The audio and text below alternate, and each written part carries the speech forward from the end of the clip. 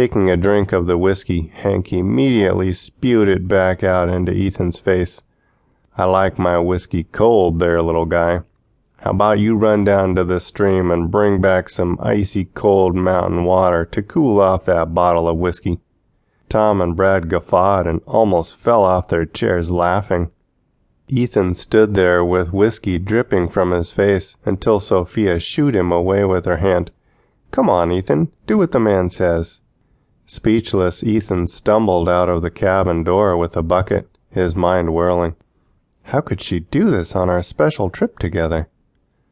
Dusk was falling as he hiked back up from the stream with the bucket of water.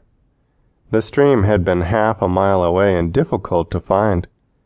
From a distance he could see that lanterns had been lit in the cabin's main room, and he heard the occasional eruption of rowdy laughter from inside.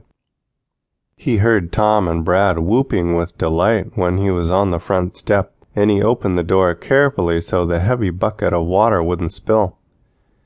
Setting down the bucket on the floor inside, he turned to see Hank leaning back against the wall, behind the table with Tom and Brad on the other side. Ethan could see a card game spread out in front of them. Sophia was nowhere in sight. He was just about to go looking for her back in the bunk room when he saw two legs sticking out from under the table. Bending down to see better, he was surprised to see Sophia's head bobbing up and down in Hank's lap under the table. "God, this thing is so much bigger than yours. It's huge," Sophia said, her eyes wide with greed. Ethan's face turned red with shame, and he got down on his hands and knees to try and talk with Sophia.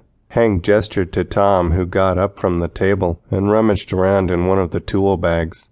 Tom took out a bag of large plastic zip ties and zipped one tightly around Ethan's wrist before he knew what was happening. Tom grabbed Ethan's other wrist, half dragging and half walking him to the corner of the large room. He quickly fastened another zip tie to a sliding door handle after slipping it through the one on Ethan's wrist. "Wait, let's talk about this."